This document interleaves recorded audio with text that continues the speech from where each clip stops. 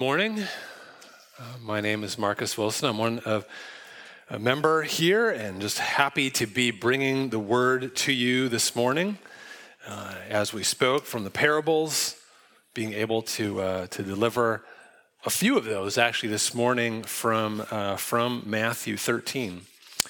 But I want to start this morning by talking a little bit about a recent movie.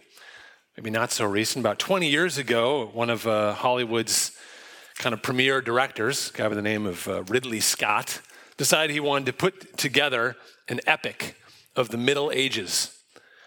And so in doing that work, he picked out a time frame to focus on, and that time frame was about the end of the 12th century, which for the historians in the room would be near the end of the Second Crusade. This is the point at which the European Christians have held the Muslim armies at bay for close to a century, claiming the supremacy over the Holy Land of ancient Israel, in particular, that most holiest of cities, Jerusalem, against the Muslim invaders who actually regarded that city holy in their own right. The time of the movie, though there was a lot of fiction in the actual movie, but the time of the movie was set in the historical period during King Bradley IV sitting on the throne in Jerusalem. And King Bradley was famous. It was part of the legacy that held the city under Christian control. There was a tenuous treaty of peace with a sultan named Saladin. And if that treaty was undermined or broken, then there was fear that the city would be lost to the Muslim army, as indeed it was, ended up happening in 1191, thus ending the kingdom of Jerusalem, or as the movie would call it, the kingdom of heaven. This name actually was quite appropriate, because according to the Europeans willing to fight and die for the cause, and especially according to their leaders, particularly religious leaders who encouraged them in this endeavor, that was indeed what was at stake. Fighting over a city that the early Christians actually fled from. A city that Jesus declared a woe over those who would stay in it when the Battle of Rome came 40 years after his death. So how could the Crusaders get it so wrong? How could they possibly think that the kingdom of heaven is a city here on earth that we have to send millions of young men into terrible odds in order to retain? Well, it's pretty easy to throw stones at Crusaders 800 years ago. We may be much more educated and culturally sensitive now, but the question is, do we understand the kingdom of heaven? The world around us certainly does not. Western society is constantly rejecting God himself, yet trying to create their own kingdom of heaven here on earth in a broken world of sin and pain that will simply never accommodate utopia. For our part, as Christians, we want to better understand the kingdom of heaven.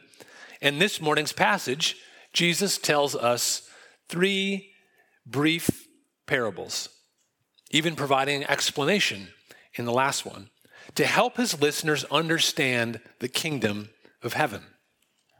So follow along with me. If you're reading the Bibles in the chairs, we're on page 819, and we're going to start with verse 44 and read through verse 50 of Matthew 13. The kingdom of heaven is like treasure hidden in a field, which a man found and covered up. Then in his joy, he goes and sells all that he has and buys that field.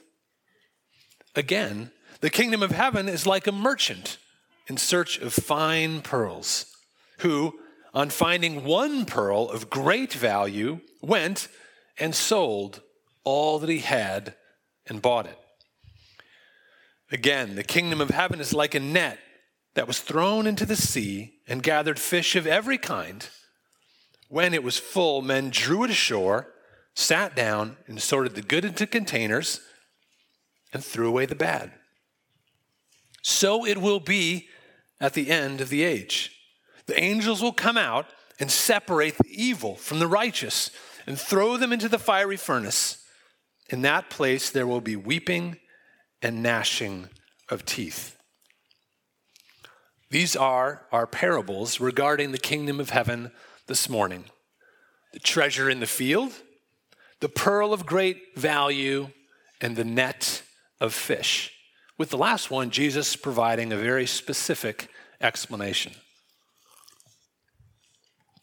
But in order to start considering each of these parables, we have to make sure we understand what we're talking about. What does Christ mean by the kingdom of heaven? Matthew was very captured by this reference and terminology. Matthew uses the phrase kingdom of heaven over 30 times in his gospel. Do you know how many times that same phrase appears in the rest of Scripture? None. Now, that doesn't mean that Matthew is doing his own thing and we can't really define the term, but it does mean we need to dig a little deeper. It's true that a number of these occurrences happen within parables. So that makes it difficult to define, since Jesus is assuming the definition when he says the kingdom of heaven is like, right? But Jesus also used the phrase in another of other circumstances. First, when Jesus begins his ministry, he appears on the scene and he announces the kingdom of heaven is at hand. It is here. He is calling people to repentance. Next, the phrase appears a handful of times in what we know as the Sermon on the Mount. Twice in the section we call the Beatitudes, where Jesus tells the crowd that both the poor in spirit and those who suffer for righteousness will inherit the kingdom of heaven. The other Sermon on the Mount references are all focused on getting access to the kingdom of heaven. Unless your righteousness exceeds that of the scribes and the Pharisees, you will not enter the kingdom of heaven. Not everyone who says to me, Lord, Lord, will enter the kingdom of heaven. And in chapter 18, the well-known verse, unless you turn and become like children, you will never enter the kingdom of heaven.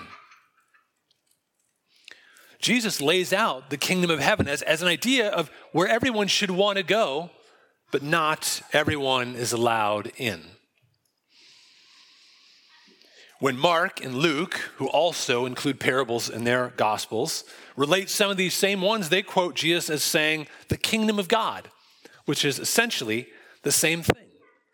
But what do we mean when we talk about a kingdom? Being in a country like we are now, we don't often think of this because we're citizens in a country that is by the people, for the people. We the people, right? That's our country. It's not a kingdom. But a kingdom contemplates subjects. A kingdom has subjects. Because being a subject means you are subject. You are not self-directed. Instead, being part of God's kingdom means that you are not your own. You were bought with a price. Scripture reminds us, the price of Christ's blood on the cross. Now, if you reject God as king, that certainly doesn't change the fact that he is God of the universe, but it does change your standing before him. That's why the kingdom of heaven brings into view both salvation as well as judgment, both covered in our passage today. So we're first considering the kingdom of heaven and salvation, and our first two parables drive home this point. So let's review them now. Short verses, here is what it says in verse 44 again. The kingdom of heaven is like treasure hidden in a field, which a man found and covered up. Then in his joy, he goes and sells all that he has and buys that field.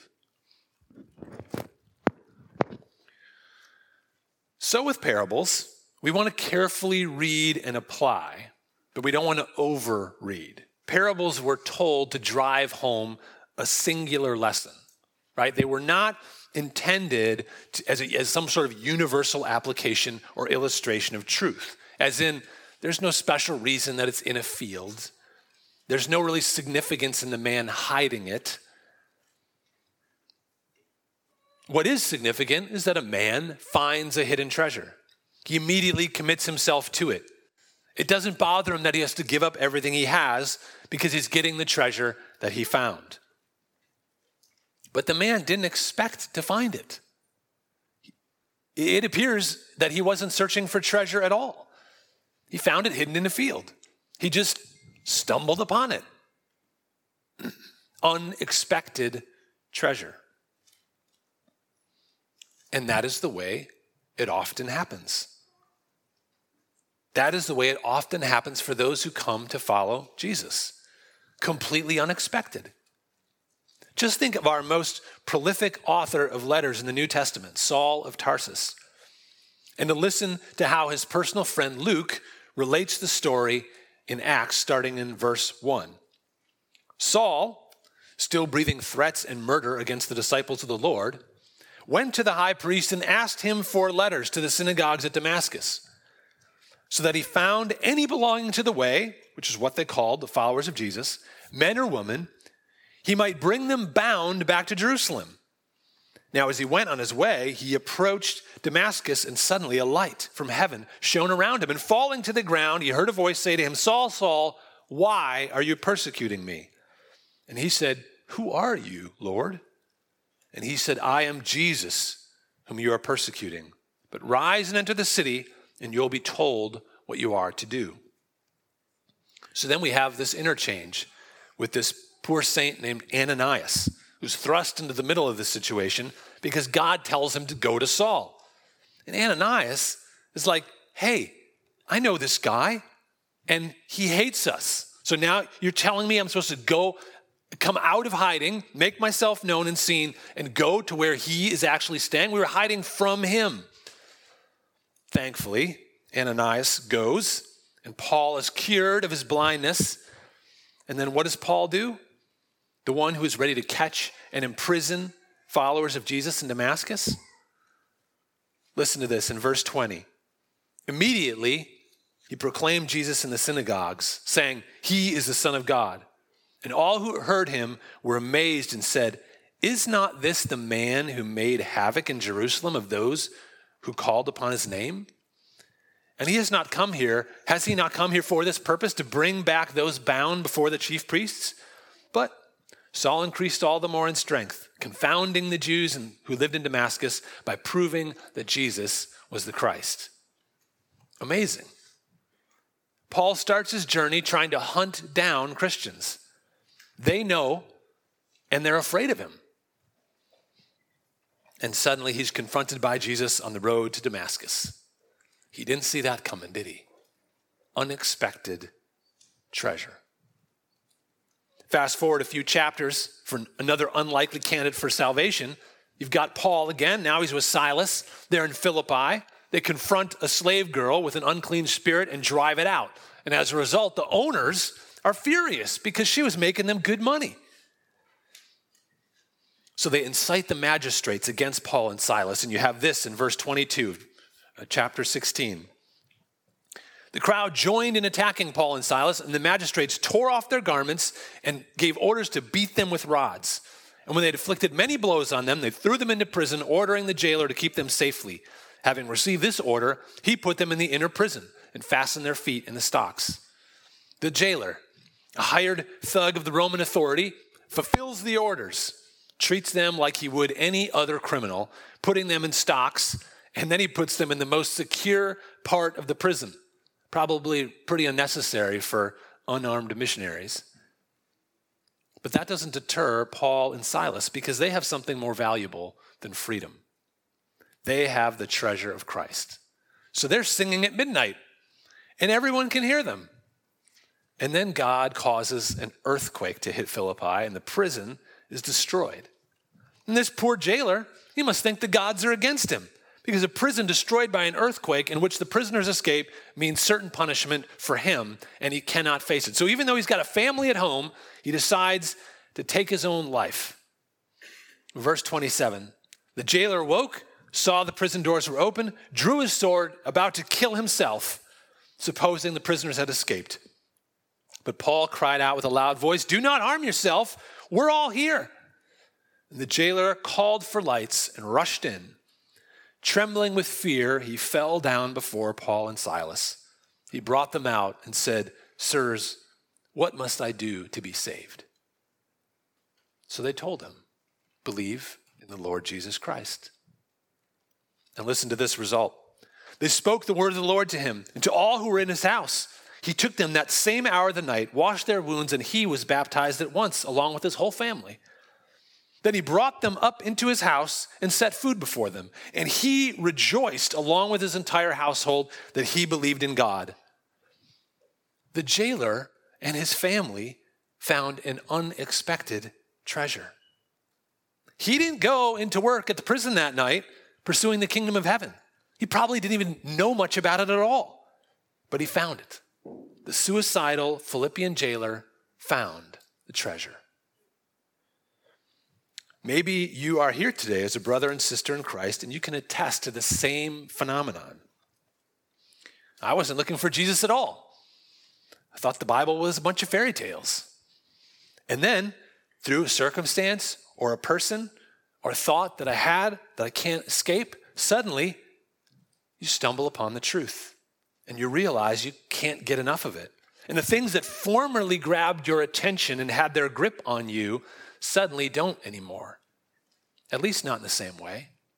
You were happy to give them up. In joy, you gave up these things and got the treasure of Christ and salvation instead. Praise the Lord. But that isn't how it works for everyone, is it? The treasure isn't always unexpected. Because as Jesus continues talking, he tells another parable.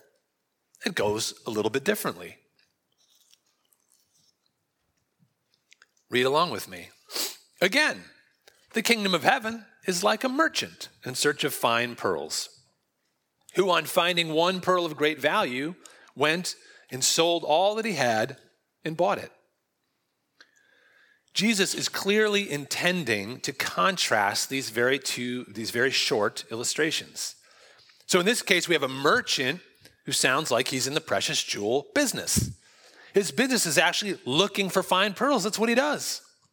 He's been trained to find them and knows the value of what he's looking for. And now he's found a pearl of such great value that he sells all that he has in order to get it. Now, this is a point where I just want to remind us about parables, because I don't want us to get caught up in thinking, wait, why does a merchant sell everything he has to buy one product he doesn't want to sell? That sounds like a very poor businessman. I'll grant that. That does sound like a poor businessman. But that's not the point, right? Just like, why is the guy in the field walking through the field? What's he doing? Is he trespassing? How is he in the field? Is he renting it? Why is he in the field? Not relevant. It's a parable. It's just an illustration, right? So these guys aren't real guys. It's just an example that we're being given. So this merchant, the idea of the merchant, the idea of giving all to get what you're searching for is Jesus' point. So that's what's happening here. He's not a confused businessman. No, this is a parable. It's a lesson to show us that there are those who are seeking the kingdom. They are pursuing it. They're searching it out. They're looking for the truth. They're unsatisfied with partial truths or substitutes. They are seeking the truth that answers all their questions and needs. And this is of such great value to them that there is no other purpose in life but to find it. Like our first example, the best way I know how to trot this out is to look and consider what it says in God's word about situations just like this. And I'll start in Luke 2.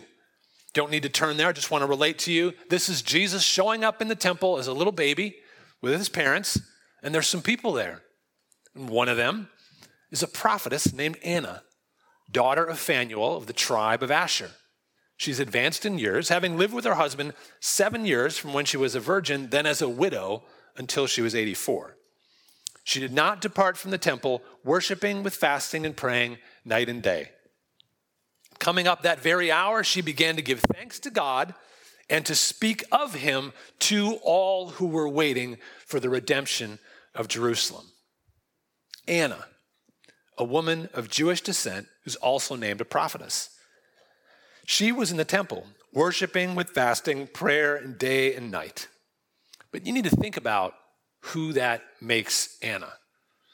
Thinking about what was typical in those days, probably married at a young age, in her teens maybe. Married 7 years to her husband, and then he tragically dies. That puts her somewhere in her 20s. Now she's 84. What has she been doing for the last 60 years? In the temple, every day, prayer and fasting, being in the temple. She's just hanging out in the temple. I think some people probably thought she was a little crazy. A crazy old widow hanging out in the temple all the time. Anna. But she knows what she wants. She's not some empty-headed religious hermitess. She's waiting for the redemption of Jerusalem. And now it's come. And she speaks of Jesus' arrival to all the others who are waiting for the same thing. What life does Anna have outside of her faith in the Lord?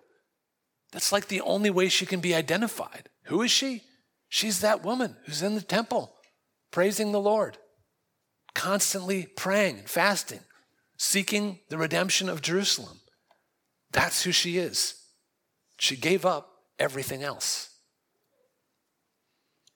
Or we can consider another unlikely candidate, and I'll say let's go ahead and turn to this passage in Acts chapter 10. The very first verse is where we're going to start. Acts 10, those who want to turn along.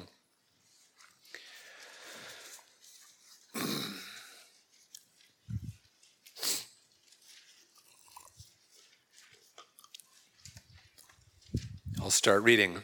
At Caesarea, there was a man named Cornelius, a centurion of what was known as the Italian cohort, a devout man who feared God with all his household, gave alms generously to the people, and prayed continually to God. About the 9th hour of the day, he saw clearly in a vision an angel of God come in and say to him, Cornelius. And he stared at him in terror. What is it, Lord? He said to him, your prayers and your alms have ascended as a memorial before God. Now send men to Joppa and bring one Simon who is called Peter. So he sends for some servants, tells them what he saw, sends them on their way to find Peter in Joppa. Peter, meanwhile, has his own encounter with the Lord and is assured that he should accompany these representatives of the occupation back to Caesarea. So Peter grabs some companion and goes with these guys back to Cornelius. This is what Cornelius says in response a few verses later. I was praying at my house at the 9th hour, and behold, a man stood before me in bright clothing and said, Cornelius, your prayer has been heard and your alms have been remembered before God. Send therefore to Joppa and ask for Simon who's called Peter. He's lodging in the house of Simon, a tanner by the sea. So I sent for you at once, and you've been kind enough to come. Now therefore, we are all here in the presence of God to hear all that you've been commanded by the Lord.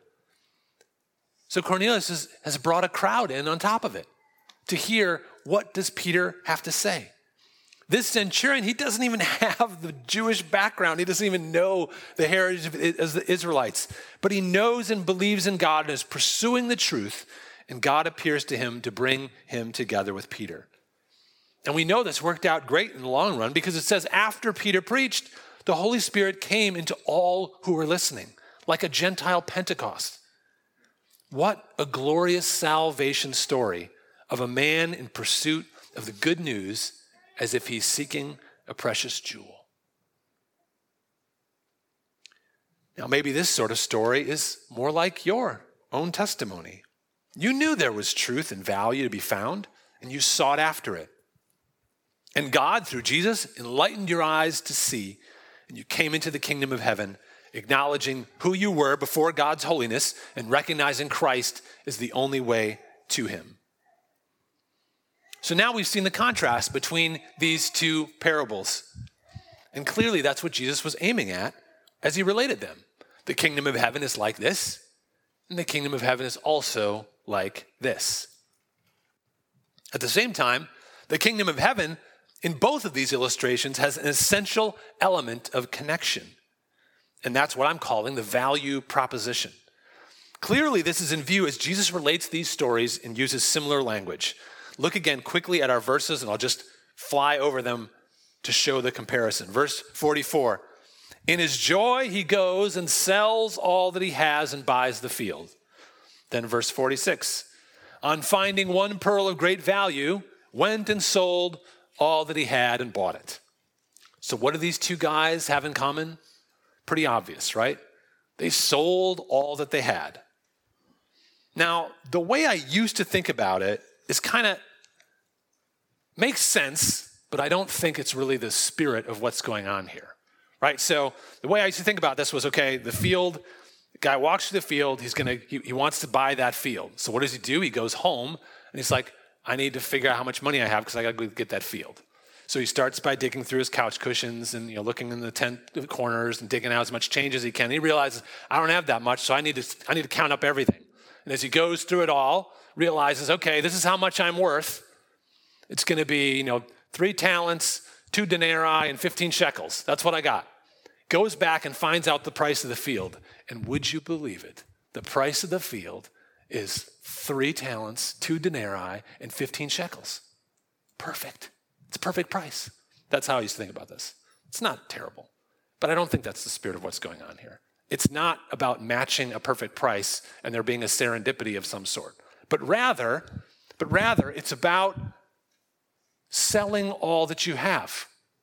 Because in reality, the man in the field or the merchant, their value could be twice that of what they need to purchase that pearl or purchase that field. They don't care. They no longer have need for all those other things. All that he had, it was no longer a draw for him. I'm not concerned. I'll pay you twice what the field costs. I could care less. I want the treasure in the field. That's all I want. That's what I care about. I'm leaving the rest of it behind. I don't need an exact price. Take it all. He was happy to get rid of that in the acquisition of the treasure. He wasn't concerned about what he then considered junk. Whatever things he had as gain, he now considered loss. That's the Apostle Paul's words in Philippians 3. Whatever gain I have, I count as loss for the sake of Christ. Indeed, I count everything as loss because of the surpassing worth of knowing Christ Jesus my Lord.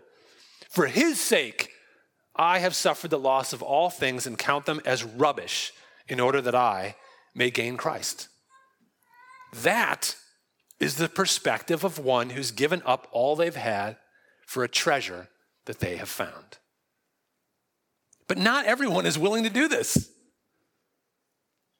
Remember the rich young ruler? Yes, just a few pages over in Matthew, just flip to it if you want. Chapter 19, Jesus encounters this young man who wants to follow him. Seems just like the merchant. In fact, in real life, he probably was a merchant, pursuing the kingdom. But Jesus tells him, after he asks him, what do I still lack? Jesus replies in verse 21, if you would be perfect, go, sell what you possess and give it to the poor, and you will have treasure in heaven. Come, follow me. When the young man heard this, he went away sorrowful, for he had great possessions. The simple reality of this encounter is that this young man doesn't see the treasure. He doesn't see the pearl. He doesn't recognize. His eyes are blinded by the idol of his possessions. And we can make the same mistake. It doesn't have to be about money or stuff. Our idols are simply whatever prevent us from giving up all things to gain Christ. Maybe instead, the idol for you is power or personal glory. Or maybe the idol is your kids, family. Maybe it's having everything your way. Maybe it's your own personal quest for meaning through your career. Or it could be something, honestly, much less valued by our culture, but for whatever reason, it's an idol for you. It really can be anything. Anything that eclipses your view of the real treasure. And with these thoughts, considering how idols prevent people from seeing the treasure clearly, Jesus transitions to a third parable, which introduces the concept of judgment. Look with me here. Again, the kingdom of heaven is like a net thrown into the sea, gathering fish of every kind. When it was full, men drew it ashore, sat down, sorted the good into containers, and threw away the bad. And this one Jesus explains immediately afterwards, saying, so it will be at the end of the age. Angels will come out, separate the evil from the righteous, throw them into the fiery furnace. In that place, there will be weeping and gnashing of teeth.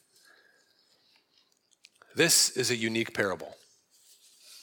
It's a simple illustration, and when Jesus finishes, he explains it in a very matter of fact, so it will be at the end of the age. Basically, at the end of time, this is what's going to happen. Angels are going to pluck out the evil, throw them in the fiery furnace.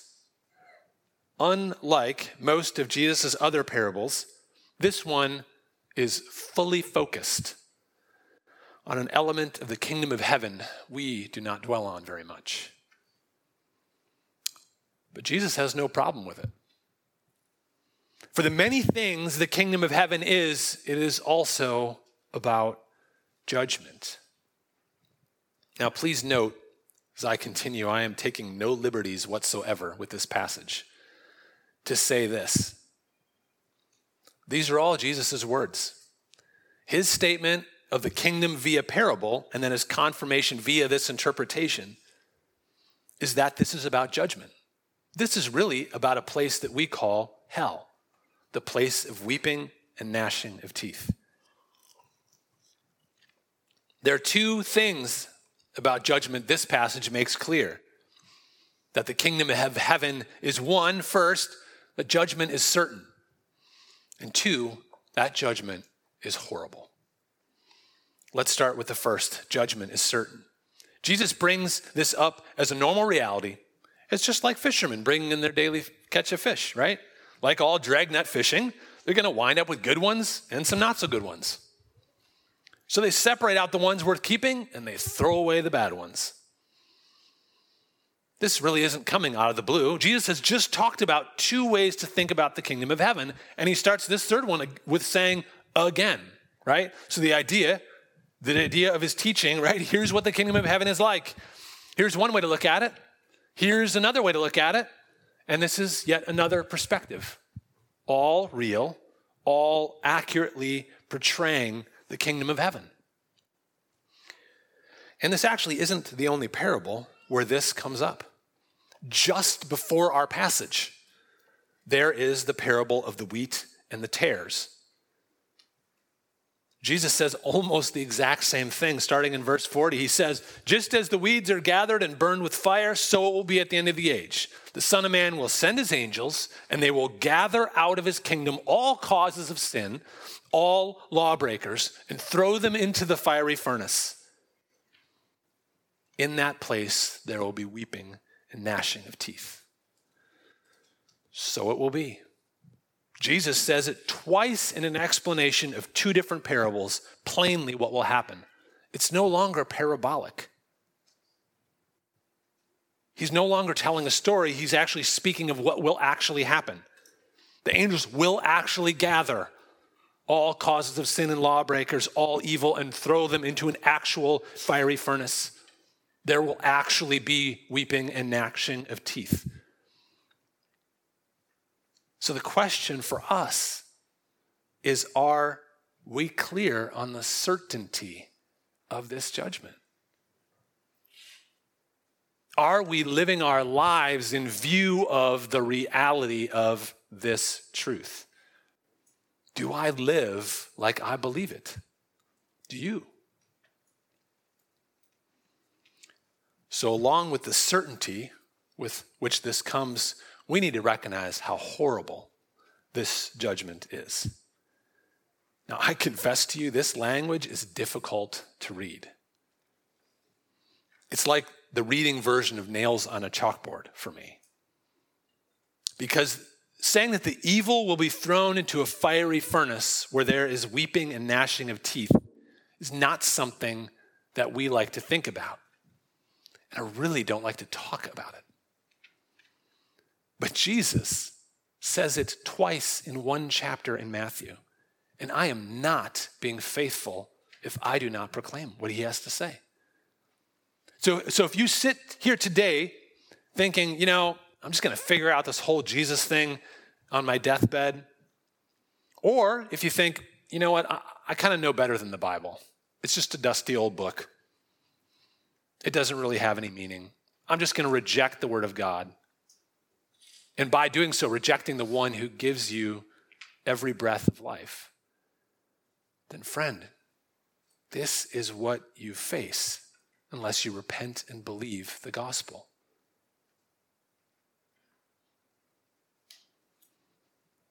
Unless you pursue salvation found only in the kingdom of heaven. Now, I don't necessarily understand exactly what agony it means for there to be weeping and gnashing of teeth, or what sort of illustrative reality a fiery furnace is. But that's not all we have. I mean, the book of Revelation, referring to the exact same judgment as Jesus when he's talking about this, the end of the age, calls it a lake of fire. Interestingly, Jesus, within Matthew, talking in other parables, uses another term. His term is outer darkness. And each time he uses the term, 3 times in 3 parables, it's followed by the same words, where there will be weeping and gnashing of teeth. So the starting point of understanding hell, which is such a wickedly, graphically misunderstood term today, but the idea of hell, the starting point of understanding this is to understand that the fire and darkness being spoken of are the opposite of who our God is. He is light. And he is the water of life. There's a river that flows from God's throne in the New Jerusalem, and it's called the river of life. And there is no need for sun in the New Jerusalem and the new heavens and earth because Jesus is our light. So what does it mean for hell to have this fire and darkness? And the weeping and gnashing of teeth? Well, remember, in heaven, there is no weeping or mourning or crying or pain anymore. So the choice is really there before us. It's the glory of God's presence with light and water giving life to us. Or it's the agony of his absence. The choice of the treasure is the glory of God's presence or the agony of his absence. So if you are within reach of my voice and you are not one whose treasure is Christ, then I appeal to you with the most inviting clarity that I can muster. Hell is real. Jesus talks about it numerous times, recorded just here in Matthew. And his warning is that if you reject him, if you treasure what is outside of him, then your reward will be outside of him. The fiery furnace, outer darkness, weeping and gnashing of teeth. But Jesus, he offers salvation. He offers you salvation without any prerequisite. He offers you the greatest treasure and pearl, and that is himself. Don't spend any more of your life chasing after worthless things, pursuing the vanity and foolishness and emptiness of what the world has to offer. Instead, flee to Christ. This is the kingdom of heaven applied in the here and now. For the follower of this world's idols and philosophies, it's a call to repentance and taking hold of the greatest treasure. And for the believer, for the Christian, what does the Christian gain from these parables? Well, we need to step back and assess the man in the field and the merchant of pearls. Does our love for the kingdom, our love of Christ, does it look like that? Does it look like leaving everything behind to follow Jesus? That nothing is more important, whether temporary or lifelong? What this passage caused me to do was to just play back the last couple weeks of my life. So journey along with me and consider these categories from your perspective. I think of the way I spent my time. How much time was for my own selfish, or even my own family's selfish pursuits? How often did I spend my time and energy seeking the good of others, serving others, especially the good of the gospel for others? And how much of my time was spent talking about my greatest treasure and my place in the kingdom of heaven? Or I think of the way I treat those I know, my family, my coworkers, my neighbors, many of them who do not know Christ and will spend eternity in hell unless they repent. And those I don't know. So many people in the airport, on the plane, my Lyft drivers, clients, people at a cafe or restaurant. Now, how about the way I spend my money? Have I been generous? Have I been thoughtful? Have I acknowledged God's goodness to me at every swipe of the card? In summary, I guess, would I be identified as someone who has given up everything for the treasure of the kingdom of heaven?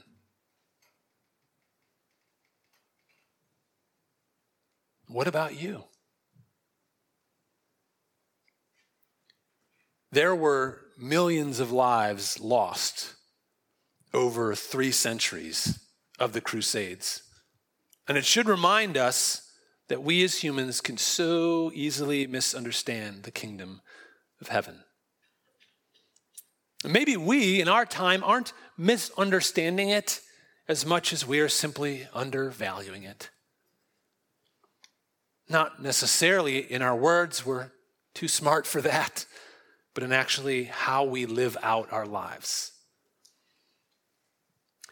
One day, what we have valued will be tested, and its worth will be revealed. Let's be those people who continue from here on to the future, who continue every day to shed the impurity and the wrong ideas about the kingdom, and instead pursue a God who we know is of infinite worth. Let's pray.